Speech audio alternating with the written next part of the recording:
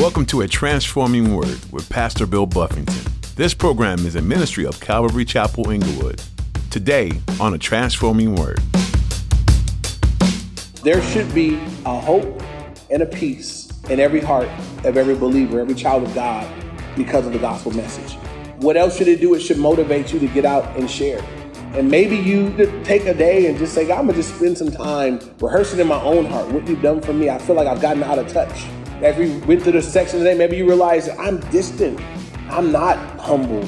I'm not overwhelmed by His grace. I'm not touched by God in that way. Just spend some time with Him, you guys. Today's message with Pastor Bill will remind you of the grace that is found in Jesus Christ. The reality of what Jesus did for you should motivate you to share the good news of Christ without fear. If you find yourself in a place of distance from the Lord, in a place where you feel you have nothing to share, be encouraged. His grace is sufficient for you, for even when you're weak, He is strong. So no matter what season you're in, you always have something to share, and that something is God's grace. Now, here's Pastor Bill in the book of 1 Corinthians chapter 15 for today's edition of A Transforming Word. Paul says, I'm not worthy to be called an apostle because I persecuted the church. So it almost sounds like Paul was like, man, he feels bad about what he was, right? Paul's testimony about what he was is not like people's testimony today. You hear some people share their testimony today. It's like, oh yeah, I used to be from this neighborhood over here, man. We used to work through just killing people, man. But then I met the Lord, so whoo, but you can hear an excitement about what they were. I hear Paul saying, I feel bad about that. I'm not even worthy to be called an apostle. I used to persecute the church. I hate to even say it, but I did it. That's how I hear Paul. I hear a disdain for the old life as he's walking in the new life. Be careful about being proud of what you were outside of the Lord. Happens sometimes. Some Christians, you walking real soft in your walk with the Lord, and so some of your best things were when you weren't with the Lord. You know why? Because you went hard when you weren't with the Lord. But some people went hard in the world and they go soft in the Lord, and so it's like, I remember the last time I can really remember being anything great or achieving or doing great was back then. We'll start walking with the Lord. Like you give the energy and the passion that you gave to the Lord, and you'll find that God will make something great out of you. He needs some people. He's looking for some people. God take the weakest one of us and He'll confound the world. It really doesn't have to be anything great about you when you bring it to the Lord. You just got to come surrender. God, just take what I am. He's looking for surrendered, sold out people. That's the wonderful thing about Jesus. It's not like in the world. In the world, you got to have some stuff. You got to have some gifts and some abilities and you got to come with something. But to the Lord, you just got to come with who you are. And He'll make something great out of it. He made you with a purpose. And He'll use you for that purpose. You just got to come with what you are. And I invite everybody here, me too, that we would all just come to Him with everything that we are and just say, God, use me. Have your way in this life. You deserve it. You paid for it with your blood. Have it. Have the rest of these days and do what you want with them. Amen. And so moving on now, the verse 10, he said, but by the grace of God, I am what I am. And that's how any of us, we could all say the same thing. Maybe God is doing something great in your life. It's by the grace of God. Somebody, celebrates what you're doing, it's the grace of God in our lives. I'm hoping that we can believe that in reality, not in just some pharisaical, just God's grace. But in reality, man, anything that you have and are, I am what I am by the grace of God. What is grace? Is God's unmerited, undeserved goodness and favor towards us. And it isn't that we've earned it or worked for it. How many guys here know that you've received things from the Lord that no credit? God just was good to you just because. I think, amen, this is in my life, I'll testify. I believe in my life there have been times where I think God did it on purpose this way. I could think of few times in my life where God did something exceptionally gracious in my life. At a moment when I was very clear that I was undeserving of it. It wasn't like I was doing great and then God said, I'm going to bless you with that blessing now. Because you know what I would have been like, well, it's because I was walking right, then God blessed me. So I guess if I just walk right, He'll bless me some more. But I feel like at a couple times in my life, God just picked a moment. Because God's blessed me when I've been doing well too. But there have been a few times in my life where at that moment, I know I'm messing up in this area of my walk. I'm messing up. I'm sinning. I'm blowing it in this area. And then at that moment right there, in that time, that's when God says, I'm going to do this thing. And it wasn't to encourage me to keep sinning because what happened in my heart was there was a brokenness over my sin. there was a recognition, a realization in my heart that, man, God's just so good. There was a brokenness. Yeah. So I can think of a couple of different instances anyway, where I'm just very aware that it's not me. And I hope that we're all aware it's not us, but it's grace. And grace is getting what you don't deserve. But this is how grace works. Grace doesn't make you sin more. Some people think you can't tell people this is grace and then they'll just feel like they can do whatever. No, grace have you so broken. When you understand grace, there's something that melts me, breaks me. It's how much I understand I'm not worthy and don't deserve anything. From the very beginning. I mean, I can look back to the very beginning of my walk with the Lord. I can look at the beginning of giftings in God and just at every point just say, don't deserve anything. God has just been good and good and good. And so a lot of my life is in response. God, because you're so good, I do surrender. Because you're good to me when I don't deserve it, I repent. I submit. I surrender. I lay it down. I lay down my rights. I die to that easily. I'm no longer fighting for all my, well, I should be able, nothing. Because you're so good, grace. And so I look at Paul, again, he's one of my heroes. I believe he was a guy that got that. He understood it was grace.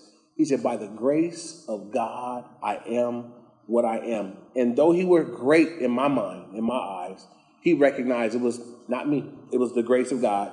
Last part of verse 10, he says, and his grace toward me was not in vain. God didn't waste it. He says, but I labored more abundantly than they all, yet not I, but the grace of God that was with me.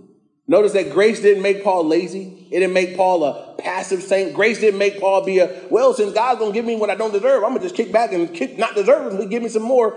Grace motivated Paul. Paul said, I labored more than everybody else. Why did I labor like that? Because of God's grace towards me. Grace motivated him, right? The Bible says it's the goodness of God that brings us to repentance. And sometimes, and then grace is part of the goodness of God. Paul said, man, it was because of God's grace, right? I wasn't working for salvation. I was already saved. I was already born again. And maybe Paul would think back, I was on my way to kill Christians. And instead of killing me, God met me and saved me. That probably broke him every time he thought about it. I was on my way to kill Christians when God came and rescued me. I was on my way. I was in sin. I was going to do more sin. I was in that direction with papers on my way with the people and everything else. God met me right there. And so sometimes it's a healthy thing to look back at how God apprehended your heart. Where were you? What were you doing? What were you into? How were your eyes open? What was God's grace towards you? For some of you, God's grace in your life was that he gave you parents that knew the Lord and they set the roadmap for you. And even when you got off, you knew you knew where to go back when it was time. Some of you, that was God's grace in your life, to give you some parents that were faithful and they left a roadmap. That wasn't my testimony. Neither one of my parents were Christians. Neither one of my parents laid that roadmap for me. And so for me, what God did in my life was reveal himself to me. God used people. He used a couple people, but in particular, he used one guy in my apartment building over and over again with the gospel. But he used people in my life that were faithful to speak the word of God and share the gospel and open my eyes. And again, when I look at where God met me, and you guys have heard my testimony, I was living in an apartment with a girl that wasn't my wife. I was in habitual sexual sin. I was drunk every day. I sold weed and did credit card scams. Nothing about my life said I was looking for God. But God came looking for me right there in my mess. And I was miserable in all my sin. And God came and met me there. I wasn't looking for him. I wasn't going to church trying to discover God, but he met me. I praise God for that. I really do praise God that that's grace. I didn't deserve it. It was nothing I was doing said I deserve God's goodness in my life right now. But he did it anyway. And everybody here has their own story. And it's got to be a story of grace, right? There's some story of grace that every one of us has, how God apprehended you, how he got a hold of you, how he came after us, how he pursued us, how when we turned to him, he received us. That's grace, right? There was nothing great about us when we said, okay, God, I want you. You know, if we were to put that in flesh terms and we turned with all kind of junk and gnats, here, I want you. And he said, okay, I've been wanting you. I'll take you. I'll clean you up. I'm going to do a work with you. I'm going to do a great thing in your life.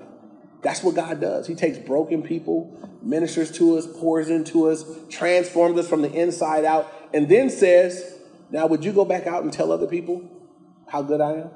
Would you be open to sharing that message with other people that need to hear it? It's a message of grace. It's a powerful message. And all this, Paul is saying, man, y'all going to miss this. The Corinthians, not accepting or not believing in the resurrection because it's part of the message. So let's keep moving now. Verse 11. It says, therefore, whether it was I or they, so we preached and you believed. And real quick, Paul's just not really trying to take credit. Paul said, look, whether it was I or it was them, whoever it was, we preached, y'all believed. That's what happened. Paul wasn't the minister and said, I was the one who led y'all to the Lord. Remember when I came and I preached and you raised your hands, y'all received the Lord? That was when I came. Remember? Paul said, look, that's not the issue. It was me, it was them. The issue is, the big deal is y'all believe at once upon a time. Verse 12. Now, if Christ is preached that he has been raised from the dead, how do some among you say that there is no resurrection from the dead? So they said, look, if the message that you believed in the very beginning was that Christ came, died, was buried, and rose from the grave, how is it that now some of y'all are not believing this? What happened? How is it that some of you say that there is no resurrection from the dead? And now Paul begins to argue his points, kind of like a lawyer. He says, but if there is no resurrection of the dead, Christ is not risen, right? If there's no resurrection, Christ is still in the grave. Well, we know he's not. Verse 14, and if Christ is not risen, then our preaching is empty and your faith is also empty. So if Christ isn't raised from the grave, our preaching is air, it's empty, it's worthless, and so is your faith. Your faith is in something that didn't actually happen. My preaching is empty if he didn't rise, so is your faith empty if he didn't rise from the dead, if Christ is not risen. Then verse 15, yes, and we are found false witnesses of God because we have testified of God that he raised up Christ, whom he did not raise up, if in fact the dead do not rise. And again, each one of these said, look, if the dead didn't rise, we're lying. Y'all believing in a false thing. Our testimony is not true. We're actually false witnesses. We're lying on the Lord. Verse 16, for if the dead do not rise, then Christ is not risen. And if Christ is not risen, then your faith is futile and you are still in your sins. So your faith is futile. That means in vain or for nothing. And you're still in your sins. And Paul said this is all the result. If there is no resurrection, that's why the resurrection is a critical part of the gospel. You cannot be saved and not believe that the whole gospel, that Jesus died on the cross, rose from the grave. That's all part of the gospel. And so someone that would say, well, you have a hard time believing that somebody rose from the grave. You need to check that out. You need to pray about that. That's a part of the gospel. That's what he did. That's how come believers don't fear death, right? Because he has power over death. He demonstrated he rose and so will we. Death didn't hold him, neither will it hold you. So the believer didn't have to be terrified of death. Death is how we transition from this phase to the next phase of life. So it's not like, we don't just go into a hole. We don't go into blackness and darkness. We don't just go to nothing. We don't reincarnate, Believers, to be absent from the body is to be what? Present with the Lord. And the Bible then teaches also about a bodily resurrection, that we will rise like he did. And so we'll come to that later, not today. Verse 18, then also those who have fallen asleep in Christ have perished. So those that have died and gone on to be with the Lord before, they perished if there is no resurrection. You won't see them again. You won't see grandma again, which is what believers are taught here in 1 Corinthians 15, also in Thessalonians, that we comfort one another with the idea, the thought that we're going to see them again. We're going to be in glory together. My loved ones that have died and gone on to be with the Lord, we're separated by this era. They're in heaven and we're down here on earth, but we will meet again. I remember David said of the son that had passed away, he said, look, he can't come back where I am, but I will be going where he is. I'll see him again. I'm sure of it. And so that's the hope in the heart of the believer. Verse 19, if in this life only we have hope in Christ, we are of all men most pitiable. Now, I've heard people say this before, and I've always kind of disagreed, but this is why I disagree. I've heard people say, well, look, if let's say you give your life to Christ and we find out that it was all false, well, you still had a better life on earth. And some people use that as kind of their, it's kind of as they're witnessing, like, well, just live for Christ anyway. And even if you're wrong, you still had a better deal. I disagree with that. I'll share why. One, that will create a weak. If I can't believe in Christ in that way. You can't believe. You either do or you don't. You either in or you're out. You either soul out or you're not. You can't believe in Christ. Like, well, I'm gonna just put my faith in Christ that way. It seems like the best option of the several. And if I'm wrong, because you can't be believing in Christ and believe that you could be wrong. You don't believe enough.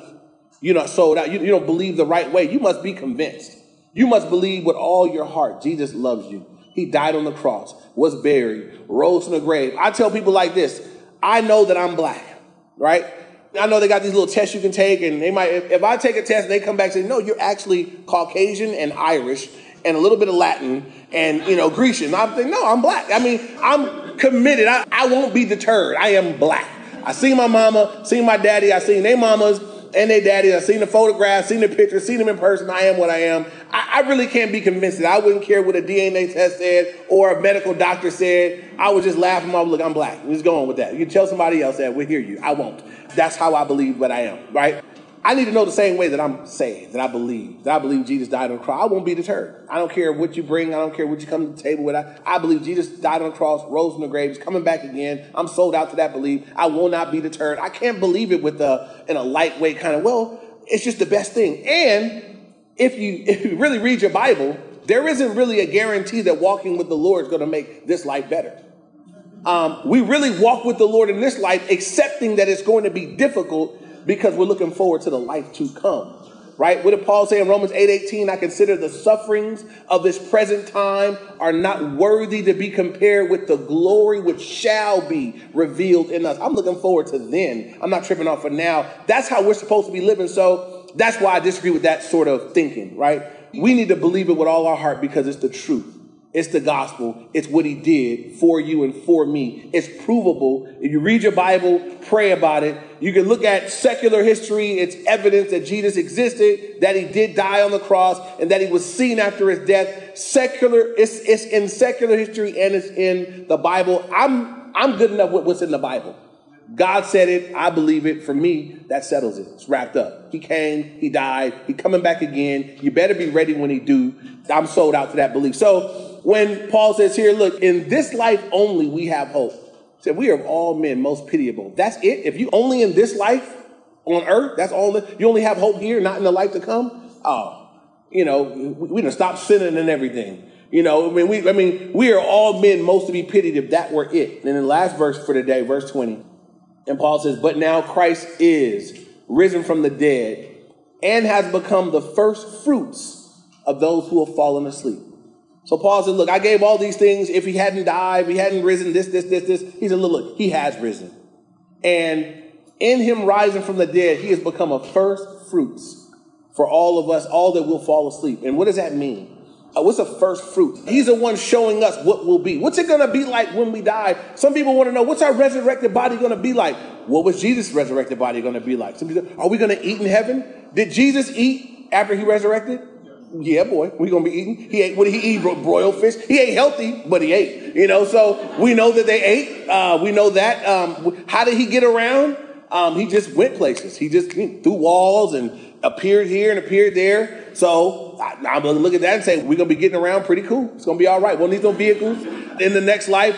I can look at that. It's a first fruits of what's to be for you and I. There's a different reality in the next life. There's a different power. We're going to come through the rest of this and look at how y'all know these bodies weren't made for heaven. And some of you guys are like, oh, I love my body. Some of you guys are like, praise the Lord. Whatever you think. This body wasn't made for eternity, but the Bible teaches that we're going to get a body that's made for eternity. It's made for heaven. Eternal. Made for a body that will never die. A body that won't have a sin nature. How many of y'all are excited about that?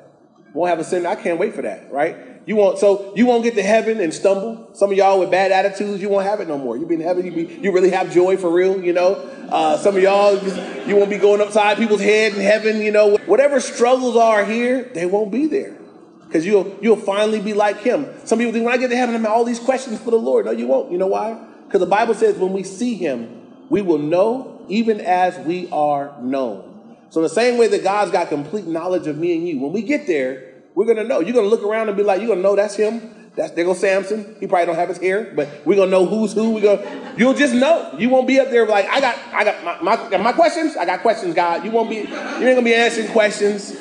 You're going to know as you're known. There'll be no sorrow, no suffering, no death anymore, no sin. Some people think, when I get to heaven, I'm going to be bummed out if I don't see some people there. What if I don't see, somebody that I hoped had made it and they didn't make it and they're not there, but I'm there. We bummed out? No, you won't be. How's that work? You either will be unaware of that, or somehow it says no sorrow in heaven. So however it works, when you get there, maybe, I don't know how it works, but I'm excited to find out that there'll be no sorrow. I won't get there and be like, oh man, they didn't make it. I'm going to be worshiping. I'm going to be so glad I made it. Every glimpse of heaven you get, you read Revelation chapter 5 in particular, you get a glimpse of heaven. What are they doing? They ain't arguing. They ain't asking questions. What are they doing? They're worshiping at his feet. They're just falling there. You know why? So glad they made it. Every one of us going to be on the floor, hit the deck, because we all know we don't deserve it. Amen? But it's going to be by grace that we make it there. And we get there, we're going to joy to hit the deck and just say, Lord, thank you so much. Thank you for loving sinners. Thank you for making a way for sinners. Thank you for paying the price for sinners. Thank you for creating a heaven for sinners. And you're going to be there. You probably need the first few months of heaven just to get your worship on. Just get yourself together, before you go around figuring out other stuff. That's what it's going to be like. And so how should that impact us here and now? And I do believe that these things should impact us here and now. And here's a couple of ways. Obviously, the fact that Christ came, died, and rose for me and for you. One way it should impact us, there should be great hope in the heart of every believer that my sins are taken care of, that God has made a provision for you and for me.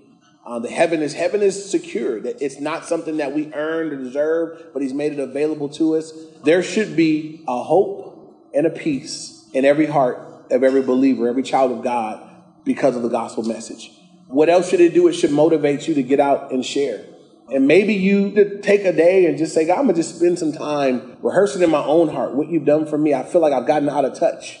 As we went through this section today, maybe you realize that I'm distant. I'm not humbled. I'm not overwhelmed by his grace. I'm not touched by God in that way. Just spend some time with him, you guys.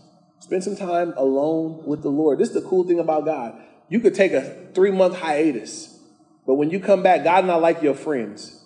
You take a 3-month hiatus, some of y'all with your friends, they're like, oh, now you're going to call me? The Lord's not like that.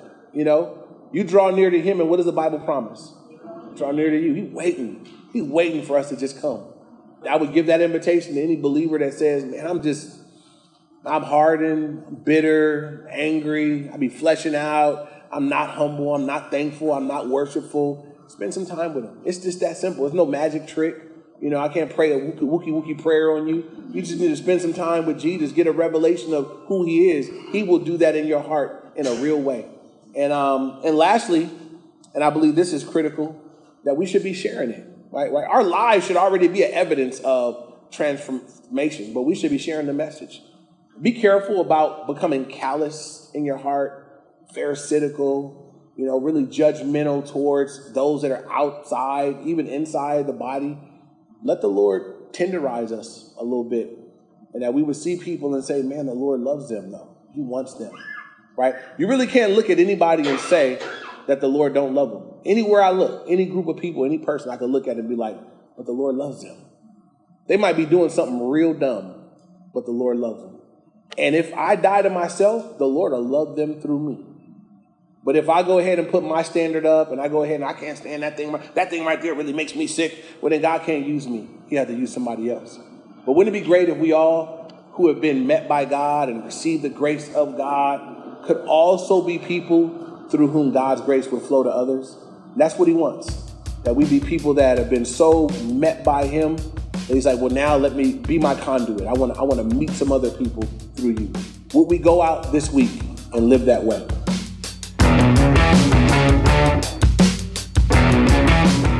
You've been listening to A Transforming Word with Pastor Bill Buffington. Today's message from the book of 1 Corinthians is available to listen to again on our website. Just visit calvaryinglewood.org and click on media. Or you can download our mobile app to listen to more teachings. You'll find a link on our website. You can also search for Calvary Chapel Inglewood in your app store. If you're looking for a place to connect this weekend, we'd love for you to join us for church. Look on our website for the latest times and location information. We're a group of people who love to learn from God's Word and be together as the family of God. Again, our website is calvaryinglewood.org. As we looked into the book of 1 Corinthians, accountability and helping other believers strive for purity and commitment to God are topics that come to the surface. Although these things aren't always fun or easy, they're an incredible blessing to have in your life and in your church. So look to be involved and accountable wherever you're plugged in with other believers. If you notice that this ministry has been a blessing, even when it's convicted your heart in certain ways, we're glad that we can be a part of that. Would you be praying for a transforming word? As the messages go out, many listeners may be hearing about the Lord for the very first time. We ask that you pray for ears to be opened, hearts to be softened, and for lives to be changed. That's all we have time for today. Join Pastor Bill again for another edition of A Transforming Word.